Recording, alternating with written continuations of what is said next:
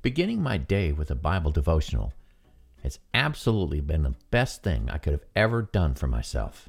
My time in the Old Testament only proves to me again and again and again that the heart of man is deceitfully wicked above all things. When I'm reading the New Testament, I read it within the context of when Jesus said, "Love the Lord your God with all your heart, soul, and mind, and love your neighbor as yourself." Everything in the New Testament is just an expansion of one of those two thoughts. Those are the two lenses I look through when I'm reading the Old or the New Testament. So get a cup of coffee, sit back, and join me as I think with my mouth open.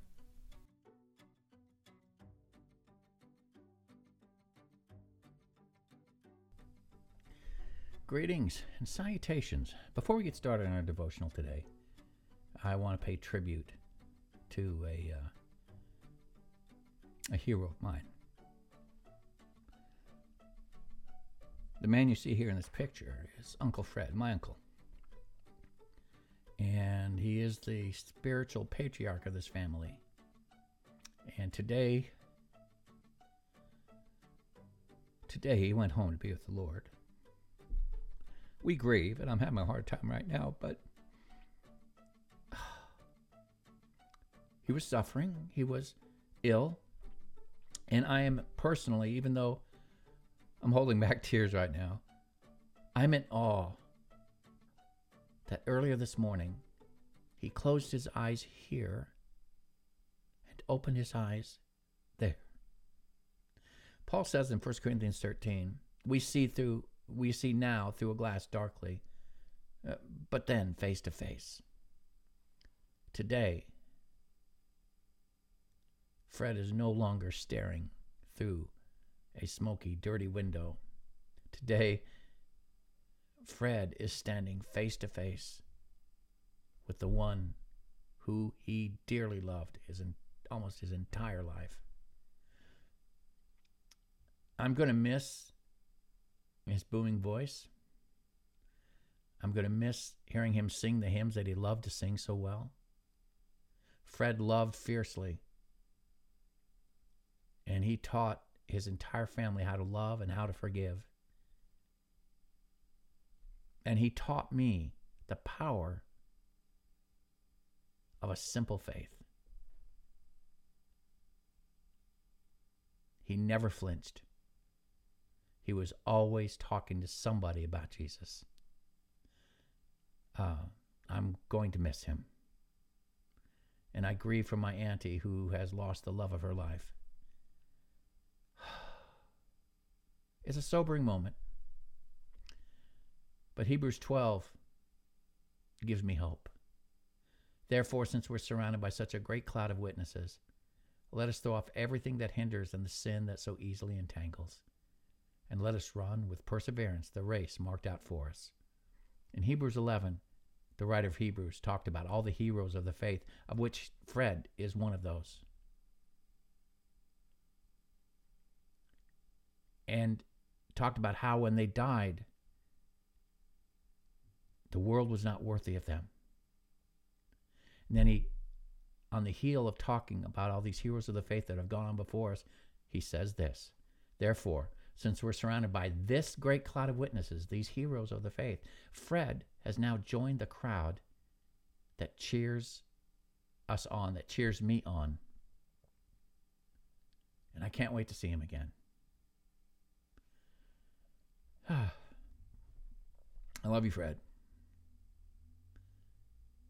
You're a good man and a powerful testament to the faith and power of our God.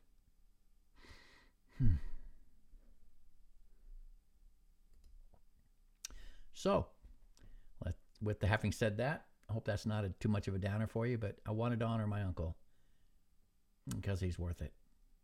Today, we are going to talk a little bit more about David. David's going to take the next chapter of his life. And David is going to begin the path to becoming king. Now, Saul had just died. Saul knew that David was going to be king. Jonathan knew that David was going to be king. All of David's family knew he was going to be king. A a lot of people knew that David was supposed to be the next king of Israel. So you'd think that when Saul dies, David would just step up, become king, and start ruling all of Israel. No. There's another 7 years to go. 7.5 years to be exact. So, oh my goodness. We'll talk a little bit about that. I'm taking 2 lessons from this passage that we're going to be reading today, this chapter. One is, things almost never happen as fast as you want them to. And 2, the absolute ability of David to wait on God, even when he knew what was supposed to be happening. David did not step up and force the issue of becoming king over all of Israel. He waited for God to move. And God was going to wait another 7.5 years. So let's get started. Chapter 2. In the course of time, David inquired of the Lord, "Shall I go up to one of the towns of Judah?" he asked. And the Lord said, "Yes, go up." David asked, "Where shall I go?" "To Hebron," the Lord answered. Now, this makes sense because Hebron was a very key city in Judah, and it was an easy place to defend. It was a good central city to dwell in, to go to. But that's not what impressed me. Like I said, David knew he was supposed to be king. He knew he was going to be king. And then now he's asking God, "Where do you want me to go to start?" And God says, "Go to Hebron." This is so different than Saul. Saul's attitude was to do what he needed to do. And if God wasn't moving fast enough, Saul was going to force the issue. In fact, that's what happened at the very beginning of Saul's reign. Samuel had told him, "Go wait before you go fight the Philistines. I'll come, we'll do some sacrifices, and then God will give us direction and we'll go." Well, Samuel was delayed a short time, and so Saul just decided to start sacrificing animals right away. It wasn't that he wasn't allowed to sacrifice. Anybody could sacrifice an animal. It was the fact that God through Samuel told him, "Wait till I get there. Wait till Samuel gets there." And he didn't get there, so Saul took things in his own hands. That's the heart of Saul. Did I say Samuel? I meant Saul. Saul took things in his own hands. That's the heart of Saul. A rebellious spirit, and one that does not initially think of bending his knee or towards God or to bow his head towards God. Saul did what Saul wanted to do. Now here's David. Samuel told him he's king. His brothers know he's supposed to be king, right? He's got nephews with him. His whole family knows he's supposed to be king. Saul and Jonathan knew he's supposed to be king, but he doesn't assume a thing. After it's all done, Saul's buried, Jonathan's buried. "Lord, what shall I do? Where shall I go?" "Go to Hebron," he said. So, David went up there with his 2 wives, Ahinoam of Jezreel and Abigail, the widow of Nabal of Carmel. David also took the men who were with them, each with his family, and they settled in Hebron and its towns. Then the men of Judah came to Hebron, and there they anointed David king over Judah. Okay. Now, you can see why this probably happened, because all the time that David was with Philistines for the last several years, he was actually protecting Judah. When King Achish thought that David was out doing battles for Philistia, thinking that David was a loyal vassal of the Philistines, truth is, David was taking care of the enemies of Judah. So that was an astute move on David's part, because now Judah comes to him and they anoint David king. They don't have any problem. He's already been serving them as a de facto king. He was protecting them. Saul didn't protect them. David did. And we see the results. Let's keep going on here. When David was told that it was the men from Jabesh Gilead who had buried Saul, I believe that was from where the tribe of Benjamin was, He sent messengers to them to say to them, "The Lord bless you for showing this kindness to Saul and your master by burying him. May the Lord now show you kindness and faithfulness. And I too will show you the same favor because you have done this. Now then, be strong and be brave, for Saul your master is dead. And the people of Judah have anointed me king over them." Now David is politicking a little bit here. He sends messages to Benjamin, and he says, "Look, Judah's already anointed me as king. Thank you for taking care of Saul. Thank you for showing kindness to his household." And then he's giving them an opportunity to come to him and accept him as king. Now, they don't do it. But this shows us a couple things about David. One, he does not swoop in with his army, men from Judah and the army that was with him in the wilderness. He doesn't swoop in there and demand Benjamin submit. He doesn't go in and demand that anybody submit. He gives them an open-ended opportunity, saying, "Look, all right, Saul's gone. Judah has appointed me king, has anointed me king. Why don't you join us?" But this also demonstrates David's ability to forgive. He forgave a man whose sole purpose for the last few years of his life was to kill David. He tried to kill David several times in his own palace. He spent years hunting him in the wilderness, chasing him, hounding him, forcing him to seek protection from the Philistines. And David forgives him. There's absolutely no display of anger or bitterness from David towards the house of Saul. That's pretty amazing. You know, I think I shared this story before, but when I was taking my mom and dad's ashes back to Alaska to scatter them at a special place,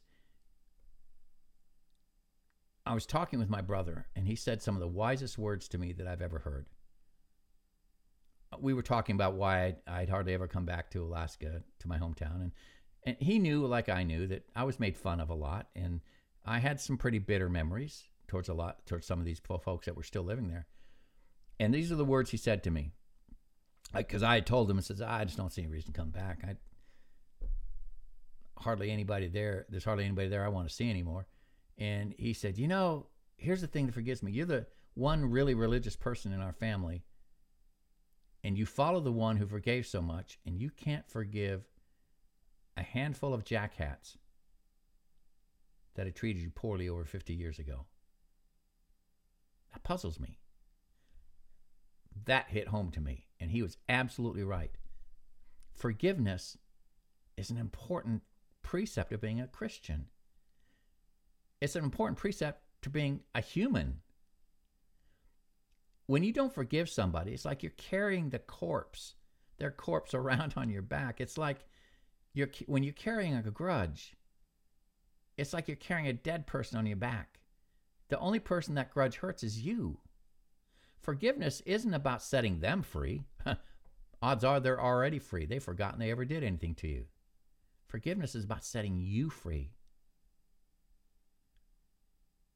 David forgave Saul, the man who tried to kill him on multiple occasions. That's pretty big. That's pretty huge.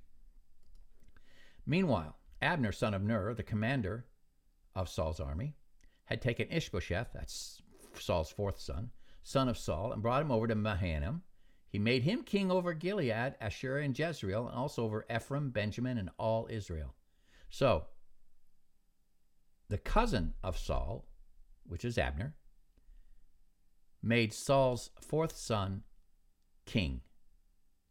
So, Abner is really the power behind that. Now, you think, the way it's written right here, you think it happened overnight. Truth is, it didn't. We're going to see it took over 7 years. It took over 7 years. Actually, it took about 5 years to get Ishbosheth recognized by the rest of Israel as king. So this must have been a confusing time. David was king over Judah, and Ishbosheth finally becomes king like 5 years later. It's kind of that's kind of frustrating. I think if I'm Ishbosheth and Abner, I think that would be very frustrating. Let's get on down here. For Ishbosheth, son of Saul, was 40 years old when he became king over Israel, and he reigned 2 years. The tribe of Judah, however, remained loyal to David. The length of time David was king in Hebron over Judah was 7 years and 6 months. And until David became king of everything in Israel, he spent 7 years and 6 months as king of Judah before he became king over all Israel. Which means if Ishbosheth ruled only 2 years, that he spent 5.5 years to get to the point where he could become king over Israel. So that must have been a crazy time. Things don't happen. Things didn't happen. Bing, bing, bing, one after the other. And that's one of our big lessons for me, is that things rarely happen as fast as we think they should. God spoke to me in a very plain, unequivocal manner when I first bowed my knee to him in 1975 in boot camp in San Diego. He told me he had ministry for me. In my mind's eye, in my heart, I was ready to go at that moment. And I started pursuing it, and it never happened. I didn't find out what ministry he had for me until 2002, 2003, 25, 27 years later, 28 years later. God told me he had a ministry for me, and I didn't step into that ministry until 2023. How old was I then? Let's see. Born in 56, 44, plus 23. I'm 40. Let's see. 56, 44, and plus 3. Yeah, I was 47 years old when I finally stepped into the ministry that God had for me. But he told me when I was 20. My goodness. Things rarely happen as quickly as you think they should. So David was told he was going to be king of Israel when he was 12. Slew the giant Goliath when he was 13 or 14. Became a general in Saul's army when he was 20. Saul tries to kill him and drives him out, and he ends up running around in the wilderness with a bunch of roustabouts and scalawags, and he ends up living with the Philistines, etc., for 7 years. And then Saul dies. Judah immediately recognizes him as king, anoints him as king, and another 7.5 years goes by before he's king over all of Israel. He's going to start to be king, I think, when he's 40 years old. That's hardly overnight. And I will be honest, that part frustrates me sometimes when I know what's supposed to happen and it doesn't happen quickly. And the reason it frustrates me is because I am a prisoner of time. You and I, we're prisoners of time. God's not. God is like the author of a book. If you write a book, the beginning and middle and end of that story is all now to you. You know it all at once. It's now. Every bit of it. But the characters have to live that story a page at a time, a paragraph at a time, a sentence at a time, a chapter at a time. They don't know what's coming next, the characters in that book. But you do. You're the author. You wrote it. It's all now to you. You can recite beginning, middle, and end now. That's my life. God knows the beginning, middle, and end of my life. I have to live it a page at a time. Sometimes that's frustrating. But the author of my story has laid out my life. And my life is going exactly the way God says it should. He's sovereign. He's the author of my story. And the truth is, what I thought ministry was when he told me in 1975 had almost nothing to do with what I ended up doing as my ministry. I didn't know at all. I didn't know anything. God, who knows everything, told me what he was going to do. And then it was fulfilled 20 some odd years later. David was told when he was 12 he's going to be king of Israel. He doesn't become king of Israel till he's in his 30s. Sometimes things just don't happen like we think they should. Now, let's keep on going here because there's some more skullduggery going on here. Abner, son of Ner, together with the men of Ishbosheth, son of Saul, left Mahanaim and went to Gibeon. Joab, son of Zeruiah, and David's men went out to meet them at the pool of Gibeon. One group sat down on one side of the pool, one group sat on the other side. Abner said to Joab, their contemporaries, remember, Abner is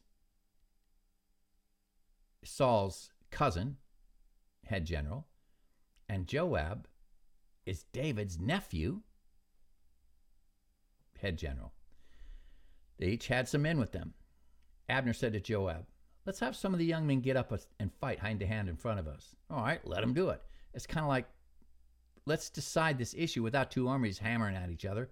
Let's just have a small group of men do it and see who wins. So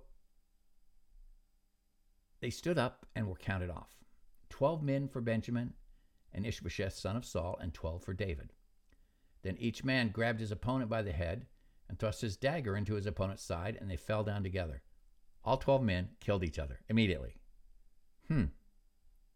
So that place in Gibeon was called Hekath Hazarim. I'm sure I massacred that name. And then they battled.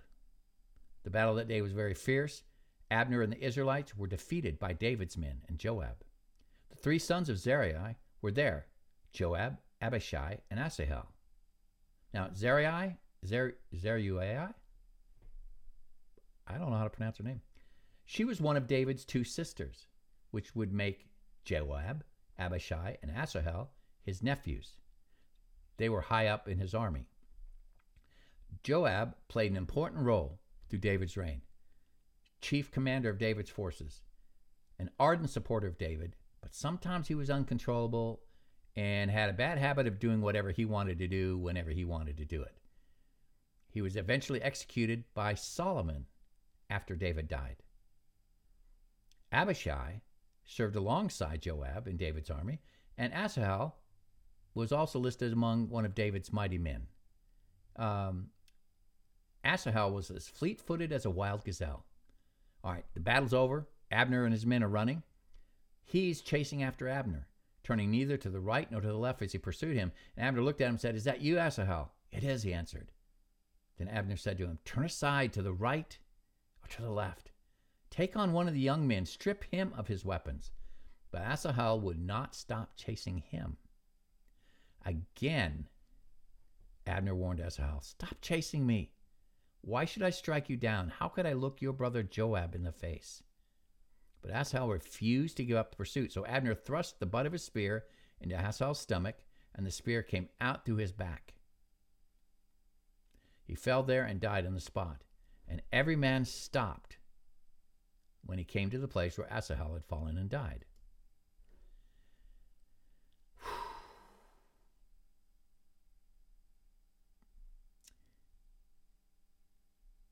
But Joab and Abishai. Let's get back to that. Joab and Abishai pursued Abner. Abner kept running. And as the sun was setting, they came to a hill of Ammah near Giah on the way to the wasteland of Gibeon.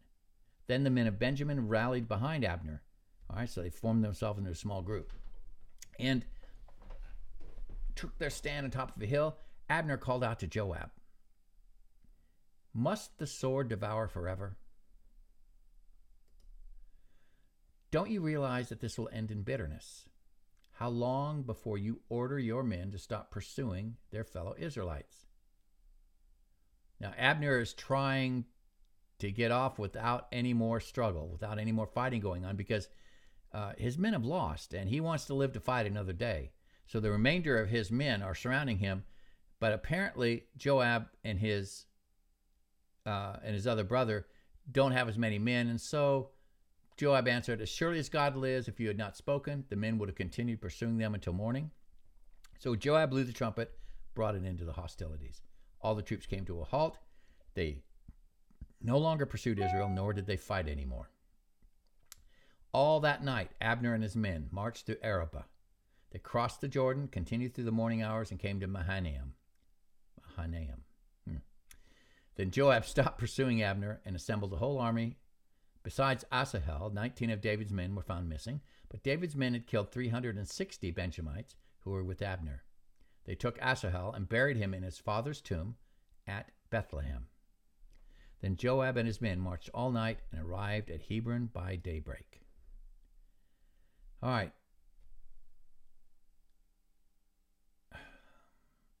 The disparity, first of all, between the number of men that Abner and his men killed and the number of men that Joab and his men killed is pretty huge. 19 people died on David's side of the ledger. And let's see here. And David's men had killed 360 Benjamites. It was a pretty crushing defeat for Abner and his men. So Abner goes back home. And Joab goes back home. And that's kind of where this chapter leaves off.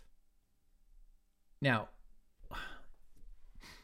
again, what lessons can I draw from this? Well, the first lesson is things rarely happen. Like I said, things rarely happen when we think they should.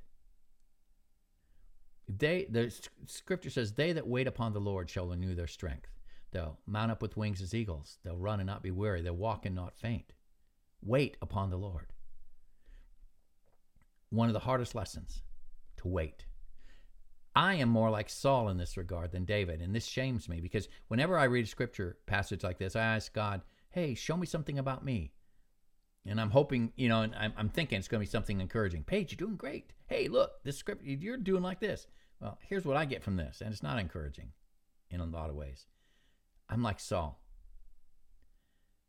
I rarely wait upon God before moving. I recognize that, and it's humbling. When I lost my job with a satellite communication company, I jumped right into buying and setting up a video production company. I didn't ask God about it. If I did talk to God about it, I did it while I was doing it. I didn't ask him if I should. I didn't ask him if he wanted me to. I am like Saul in that regards. David, even though he had been told he was king when he was 12 and had it reinforced to him over the years, when it came time and Saul was gone, he didn't just rush out and declare himself, I'm king. He goes to God and said, what should I do? Where do you want me to go? David did not presume. He knew that God had told him he was going to be king. He's waiting for God to tell him how that was going to happen. And he waited until God did. So that's one thing I take upon myself. I tend to jump first. I'm part of the it's better to ask forgiveness than permission crowd. And that's not a good thing. The second thing is that things rarely happen when we think they should. Gotta wait. You gotta learn to wait upon the Lord. You've got to learn to wait upon him. You've got to realize that God is going to do things when God is going to do things. He's sovereign. That's the whole thing here. He is sovereign. We must learn to slow up and wait. Nothing.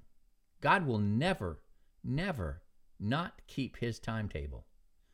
He might not keep yours timetable or mine, but he never messes up on his timetable. Things are going to happen when things are going to happen. They that wait upon the Lord, they'll renew their strength. Because you won't be spinning your wheels, doing useless activity. There's a lot of things here. I wish I could say I was like David. I think I'm more like Saul. And that gives me something to work on, I think. Don't you? All right. Well, this is Paige. Folks, that's a good place to stop. I'm out of here. Have a great and glorious day. Bye-bye. So, what did you think about today's Bible devotional? Email me and let me know your thoughts at ffog@me.com.